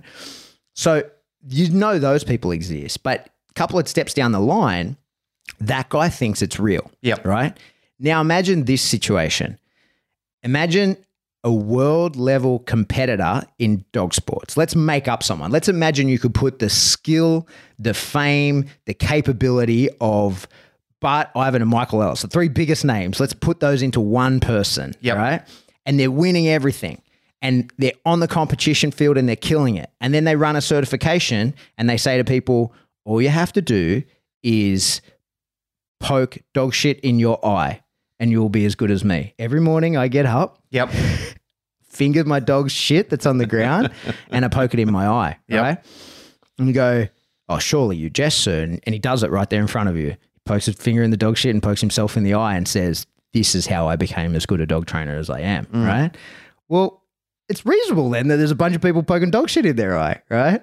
And it's nonsense. He's just having a lend of them, right? Or he's marketing, he's pitching something. So I use a ridiculous example of that. But this is some of the stuff we see from people who are at the pinnacle of dog training, who are really good, and they lie about their methods, right? And they say, no, I did that via this technique. And you go, no, you fucking didn't. Like, and a person of equivalent skill can see, no, you didn't do that. And mate, we've sat in your shed out there and watched people play videos, say, oh, this is happening in 3 reps. And you go like, no, it's fucking not. I can tell that dog is regressing. I can tell you've taught that whole behavior through to the end, and now you're showing us you teaching the behavior, and I can tell the dog is confused by the regressing progressions, right? And they say, no. And so then it goes, if it doesn't work in 3 reps, people then go, well, it should be working in 3 reps because I watched the video of it work on that other dog in 3 reps because maybe I just don't have the skill set or whatever, right? So that's the issue with trainers at the top end not passing on correct information, is that their students will 100% agree and fight to the death. They'll defend them, right? Saying like, no, that's how fictional dog trainer who Pat made up teaches this stuff. That's how he does it because he told me that. And look, here's the evidence. Here's his dogs. And you go, yeah, but that's not how he trained that dog, right? Inevitable cognitive dissonance. Well, but we're in that position with so many people, mate, because people don't want to talk about corrections and there's so many parts of the industry that are kind of dirty that no one wants to talk about publicly. So that gets left out of the conversation. When we're teaching it, we only teach, like this is you only show the nice parts and then they think that's all that's real, right? And the reality of the situation gets left out. And that's, I've spoken with people who say, like X high level competitor is force free trainer. And we go like, no, they're not. No, they're fucking not. Like maybe they say they are because they don't want to deal with the fallout. But like I can read dog behavior and I see what's going on with their dog there. Their dog has an aversion to something. You can't get an aversion to something without punishment. So it's like, you can see without physical punishment. The second you see a dog decide, and you see this all the time, you see it in an event, you see a dog look like, oh, I'm going to go do that, and then go like, no, I'm not. And then the people say, oh, 100% pure positive training. Like, no, it's not. Because your dog just showed an aversion to something. And I'm not saying there's anything wrong with that, but you have to tell the truth about it because otherwise you're going to train a bunch of people that think harnessing the fucking chi ball is going to stop an MMA fighter cutting them in half. Like it's just not real. That's just not the truth, right? Man, I've had my world shattered when I've actually seen somebody who passionately quoted and didn't live by the standard of positive only and yet went behind a building to thrash their dog for showing them up in a public forum. Because they thought nobody was watching. I hate that shit. I hate that to the nth degree. That really is the ultimate form of betrayal. It's like those filthy evangelists, those fake evangelists who, they just, like they're living in multi-billion-dollar home or multi-million-dollar homes, and they're kiddie fiddlers. They're terrible people. They're all of the same vein. They're preaching one method and living by a completely different standard. Yeah, and that's not to say vile. I'm not putting all force people into that, not by a long shot. But there's people that are saying that, and you see them like especially you see this in Mondio. People say, "Oh, the stick is not." We never like it's the dog's favorite toy. The stick, like it's not for pressure. We just play. And it's like, fuck off, mate. Then what's the point of it, right? Like there was an old concept which really used to get under my skin. And this was in the early days in Victoria, when the Domestic Feral and Nuisance Animal Act came in. And they were, the sporting dog people were trying to say that dogs don't bite sleeves, they grip sleeves. Yeah. And, I remember one of the politicians came down and spoke to our group because we were doing civilian bite work.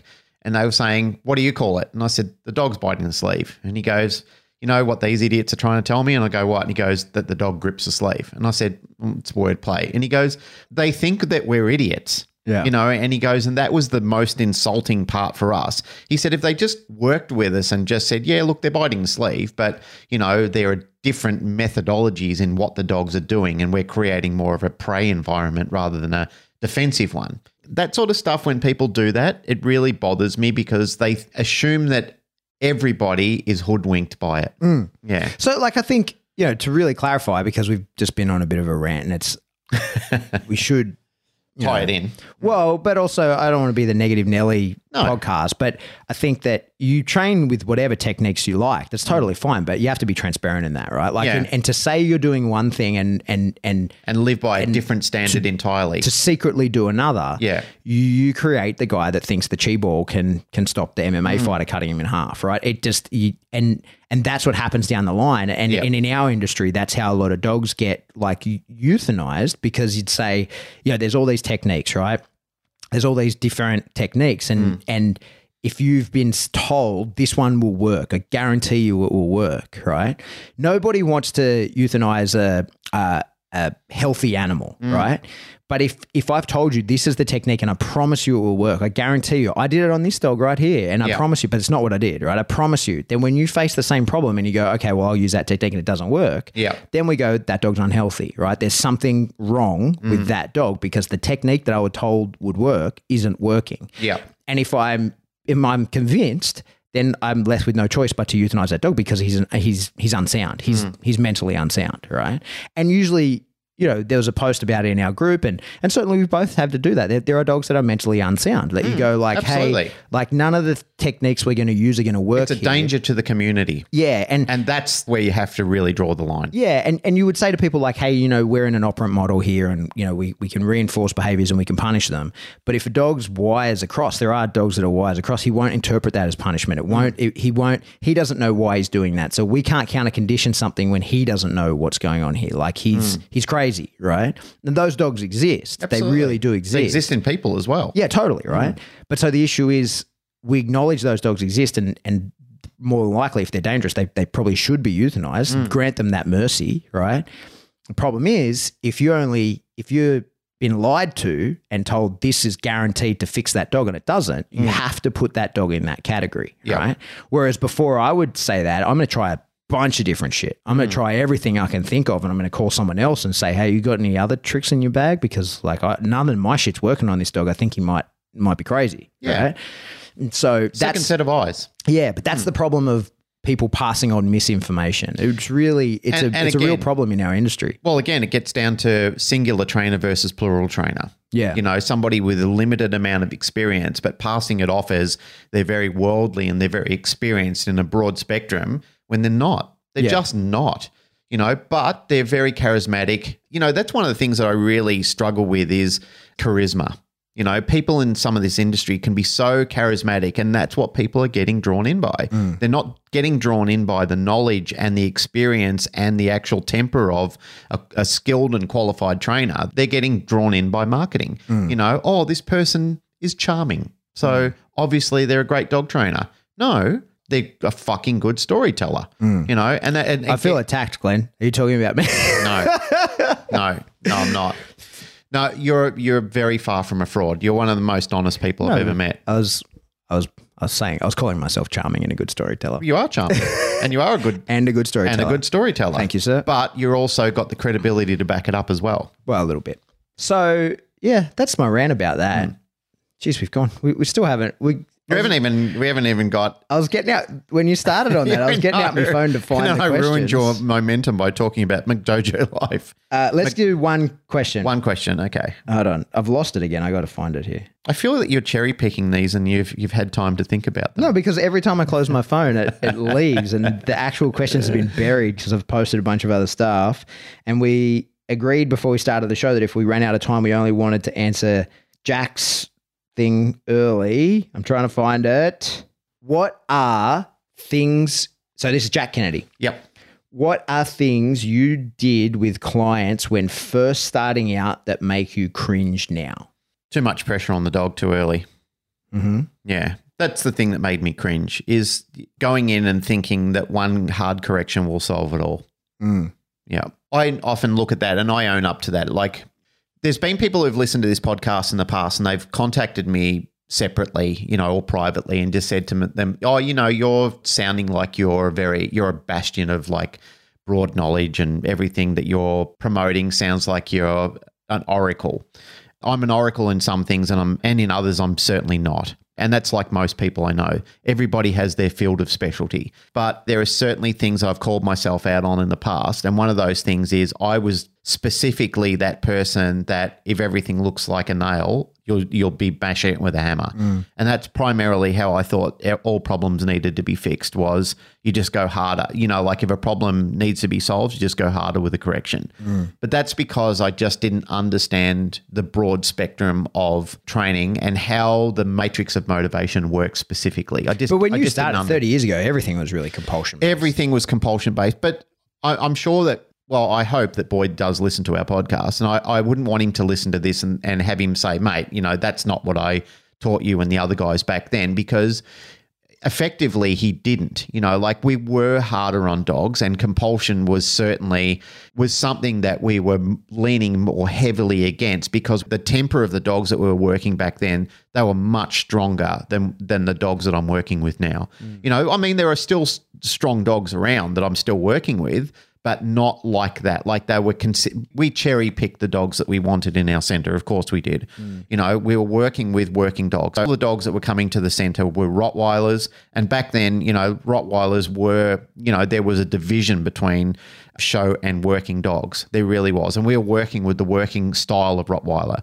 We had working shepherds. We didn't see many males then because they weren't really populated into the country. Adrian Tyler brought the first one that I ever saw out into the country. And another guy, Mark Murray. I remember the first time I ever saw them, I didn't even know what they were. I thought they were crossbreeds. But we had Rotties, Shepherds, Pit Bulls, Dobermans and stuff like that. So these are dogs that were hardy, but still the training methodology that we were using was more focused around compulsion. And when I was venturing out onto my own and going out into the public and doing private lessons with people, I was crushing dogs. I was the guy that was crushing dogs. So that's how you thought you're fixing the problems, was shutting down dogs. And I really wasn't. I was too egotistical and too proud to see the terror in some of the people's eyes that I was working with their dogs. Like, I was doing that yank and crank style of training. Yeah, right. And I really could see like the horror and the disdain in people's eyes now when I look back on it. Like they're thinking, holy shit, you've just taken my little baby and pounded him around in the backyard. And what you think at the time, you were just like, you don't understand what's going on here. Exactly. You're dismissive of them. Absolutely. Yeah. Yeah, absolutely. Because I was very arrogantly fueled back then that don't question me because I know much more than you do. However, I think the trajectory of most people when they really stop to think about it, and especially as you start to age, is that you look back and I think that you develop a bit more, if you're wise, you develop a bit more integrity and compassion for others and for the world itself. Like you start looking around and you think to yourself, geez, I was a jerk when I was a kid. And I was a kid when I first got into training. like I was 20 years old when I entered the professional realm of dog training. I was a fucking kid, and I was a confused kid as well. And again, Boyd, if you're listening to this, I'm not blaming you for it. It's not your fault. It's just something that I was confused about. But I think the good thing about it was that I was open to suggestion as well. I was just singular at the time. I wasn't ready to be plural. And I think that's the thing that makes me feel cringeworthy about training, especially in the early days. Now I look at who I am today compared to, and please don't listen to this and make me think like I'm passing myself off as a world leader in dog training, but I'm a very experienced person and I've been around a lot and I've seen a hell of a lot and I've listened to a hell of a lot of people, and I've been very successful in the dog training industry, where now I'm running one of the largest group of companies in professional dog boarding and training and so forth. So I still have a degree of credibility behind me, but it came with a lot of life lessons as well. So I think I'm certainly cringy about it and I wish I had my time again, but there's not a person I know who hasn't gotten older and doesn't feel that way. They wish they had their time again, that the older head that they have now could talk to their younger self and go back in time. But it made me who I am as well. It sort of crafted who I became. It's just, I think it's fortunate for younger people that have listened to me that I've been able to share those experiences with. They can bypass those problems now. And again, quoting my old friend Maya Angelou, do the best you can until you know better, and when you know better, do better. It's certainly words to live by. It's things that every time I find myself doing or thinking something asshole-ish, I change because I think of that quote. That quote now is the tent peg that pulls me back into line. I constantly think about it when I'm raging against something, or when I think I'm going to, like I can feel vengeance building up inside me. I think, dude, that's not who you are anymore. Like you need to shed that skin that you left behind a long, long time ago. Heavy answer, Glenn. Well, I'm just being honest. Yeah. I think if people are asking the integrity of the truth, that's the integrity of the truth. Because I do think about that quite a lot. Like it's something, it does haunt me. It's something that I think about, and it has woke me up at nights thinking about that. And I think, fuck, I wish I didn't do that. It's a part of history. And it's just a part of not understanding, when you're talking about integrity, not understanding the integrity of the greater good or the whole. I only knew a part. And I'm still a student on this constantly evolving platform. What about you? Well, the reason I wanted to make sure we answered this question is because I want to we're usually pretty positive on the podcast, but I think we went on, certainly I did, just went on a bit of a negative rant about the chi ball and people who would create that. And the thing that I cringe about when I started was I was a student of a chi ball holder. Yep. And so I started out like I blame so many people for not being able to fix the issues with their dogs because I had such a narrow skill set. And only like I was really in that force-free, like this is the only way, this is how you do it. And when it didn't work, I blamed the people and were like, you're doing it wrong. Like you're not, and probably they were, right? Yep. But, you're not being consistent enough, or you're doing it wrong because I've read the book and the book says if you do this, this is what will happen. And then that was when I was like, it started to crumble around me. Luckily, I wasn't professionally doing that at the time. I was still just playing with as many dogs as I could and getting my hands on. But I gave a lot of people really shit advice that I wouldn't dream of giving now. And it would be what I told them to do then would be a component of what I would teach them to do now. But especially if they came back to me and it wasn't working, then I would be like, okay, well, this is the step after that. Whereas like I was really overly confident that there was no other step, right? And that, no, this will work. You're just not doing it correctly. I've watched this guy's YouTube video. He said, right? Yep. Like it's a fact, right?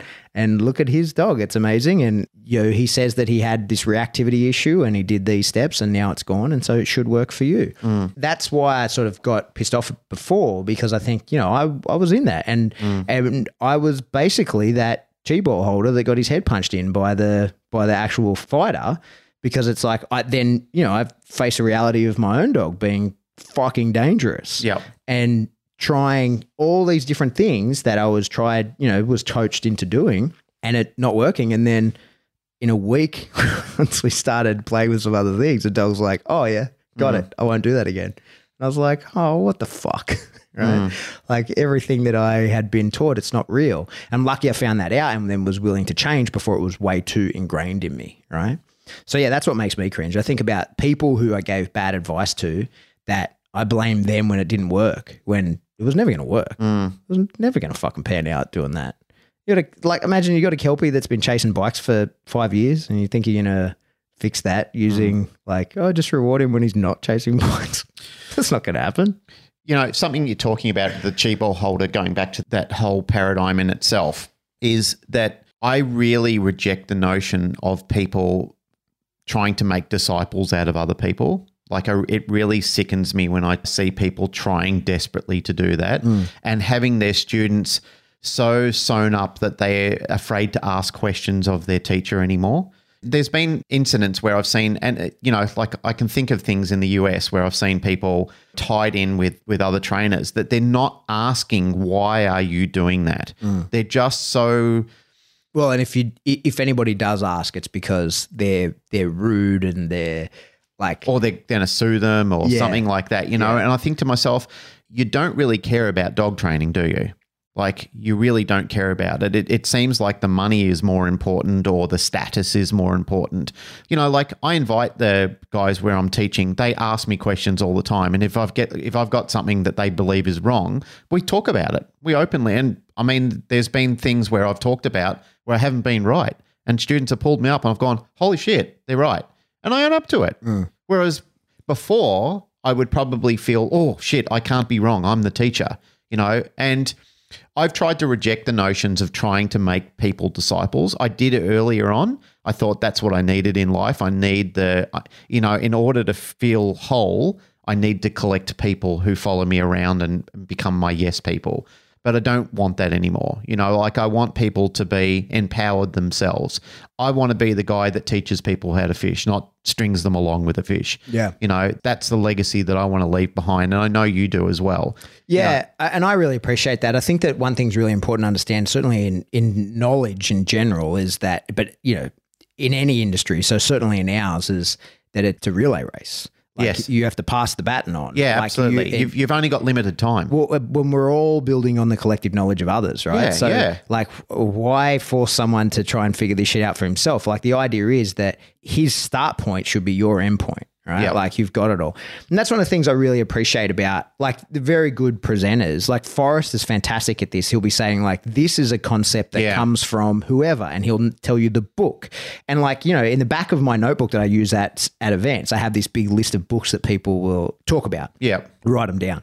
It's like an author. They actually give credit to the people that they've sourced their material from. Yeah. And so, he will do things where he'll say this is from whoever. And if you want to learn more about that, go to them. And with a few things that I've seen Forrest teach, he'll say, I learned this from whoever, go to them if you want to learn more. And I go to them to learn more and I go, oh, actually, you were better at it, right? Yeah. But he still credit them. And then even Bart does that. The amount of things that I've learned, and in his process, it's not like you have to scratch at it and get hey, how did you come up with this? Where did it come from? Part of the delivery is I was at a thing and I learned this from a guy. I saw someone do this and that's how I've adapted it. And it's I feel like that for me really, as soon as someone presents like that, I'm like, oh, good.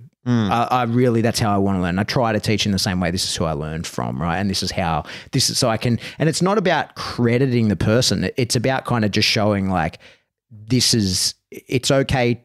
I had to learn this somewhere and now I have it and I'm passing it to you. So it's okay for you to do the same thing. You need to be going forward like that. It's when people are like, no mentors. No, I developed this myself. I'm 100%. It's all me. No, I was born with this knowledge. Yeah. And it's yeah, Moses, I went up on top of a mountain and a burning bush just spoke to me and, that's where I got it from. But, but now I don't even want to credit the burning bush. I just... Yeah. I have these stone tablets that were given to me by God, and unless you're holding the magic rock, you can't read what's on the tablets. So I had the magic rock. I've since lost it. I was holding it when I read what was on the tablets, and that's how I got my dog training knowledge. But I've since lost it, so no one else will be able to hold it, and you'll have to come to me in order for me to pass on that knowledge to you. There's I think it's from a Mel Brooks show, The History of the World Part 1, where he walks out and he goes... My friends, I have these 15 commandments, and he's got 3 stone tablets and he drops one and breaks one. He goes, 10 commandments. Yeah. Good times. Yep. All right, I'm wrapping it up. Yeah. Yep. Hey, if you're still listening, I want to talk to that Dancing with Dogs person in Australia, but not to be rude or arrogant, but a really, really good one. We want the top end. Yeah. Somebody who's a leader in their field. Yes. You know, if there's several of them, like point them out, and then we can decide the person that would be easiest for us to talk to. If you're that person and you're willing, I really want to get someone in here to and you're talk comfortable to us. public speaking, like, you know, being filmed and talking on a podcast. Because some people can, you know, sorry to cut in, but some people can be really good at being a trainer. Like their practical knowledge is exceptional, but sitting them down and having a conversation with them, some people choke on that. Yeah. And that's not shaming the person. It's just some people's skill set is in showing, some people's is in explaining, and some people have a combination of both. Yeah. So really what we're looking for is somebody that can hold both of those. Yeah. So I know there's people all over the world that are good at it, but somebody who can come to us in Sydney and I want to buy a day of your time. I want to do an interview, and then I want to do like a videoed kind of private lesson demonstrating these sequences and stuff that I'm curious I'll about. video it. You do the lesson. Yeah, and that'll be a Patreon episode when we can get that. So we're not expecting someone to do that for us for free. We're going to pay for your time. We want that. Yep. I'm excited about it. All right. And thank you, Patreon people, for affording us that ability to be able to do that. Yeah, I think that's a cool thing that we can provide to them, right? I think it's pretty interesting. And I want to get really back technical. to Patreon people for putting us in a position to be able to do that. And the lesson is not like, I'm not going to expect to leave with a dog that can dance. In fact, if my dog never comes out, I'm totally fine but with it's that. acquiring the knowledge. Yeah, I want it to be a lesson for like everybody. how did you do it, and how does it all tie in? Yeah, I get it. Yeah. All right, that's it for another episode of the Canine Paradigm. As always, if you like what you hear, please like, rate, share, subscribe. Do that through whatever subscription service you download us from. Tell us about what you like about Chi Balls. If you have you ever punched through one before? If you want to support the show, the best way to do that is Patreon. As we just said, got some exciting stuff going to go into there at some point. $3 a month gets you an extra episode in there. There's various tiers. You can give different amounts. The other thing you could do is jump on a Teespring, get yourself some wall tapestries that when some fanny packs. Yeah, when your parents come over. Dylan Anderson, you legend. What a legend. That was incredible. Like, I laughed for a solid 10 minutes when I saw that, because he sent me a private message and said, do you think this is too racy? I said, mate, you fucking got to do it. Yeah. I laughed so hard. Yeah. Like, it took me time to be able to respond to him because I just kept looking at it and laughing. I did a slow, oh my God. Mm. This has happened. Yep. Yeah, well done. Definitely. But no, the problem is he blew everyone else out of the water. Yeah, no one can beat him. Nobody, well, they can try and they should, but nobody's even tried. People are just like, oh no, that's it. That's over. Yeah. He's won it. You won the internet for 2020. Have a crack someone else. Yeah. Someone that maybe looks a bit better. Nothing but a fanny pack. We should do a calendar. Hey, did you see the one that I put up? I made a meme where I said the way dog trainers look at you and when they know you take your dog to the dog park. Yeah. It's been shared like 120 times or something like that. Yeah. It's got like something, it's reached something like 35,000 people or something like that. It's just crazy. Yeah, it's funny. Yeah. Especially since I go to the dog park every day. Yeah. I was there this morning. Yeah. Not Got me. no choice, mate. I've got my own dog park. Yeah, I live in the city. Yeah. I've got my own dog park in my backyard. All right. So, get yourself a wall tapestry from Teespring. So when people come over to your home, they're like, the fuck is that? And Or a fanny pack, be like Dylan Anderson, amaze your friends and neighbours and family. Especially at a Christmas party. That would really go down well. The work Christmas party. Yeah. Yeah. Do it. If you want dog training advice or anything, post in the group. Group source some information there. If you have personal questions or feedback, shoot it to us individually, or you can shoot us an email. We are info@thecanineparadigm.com. That's it. Goodbye.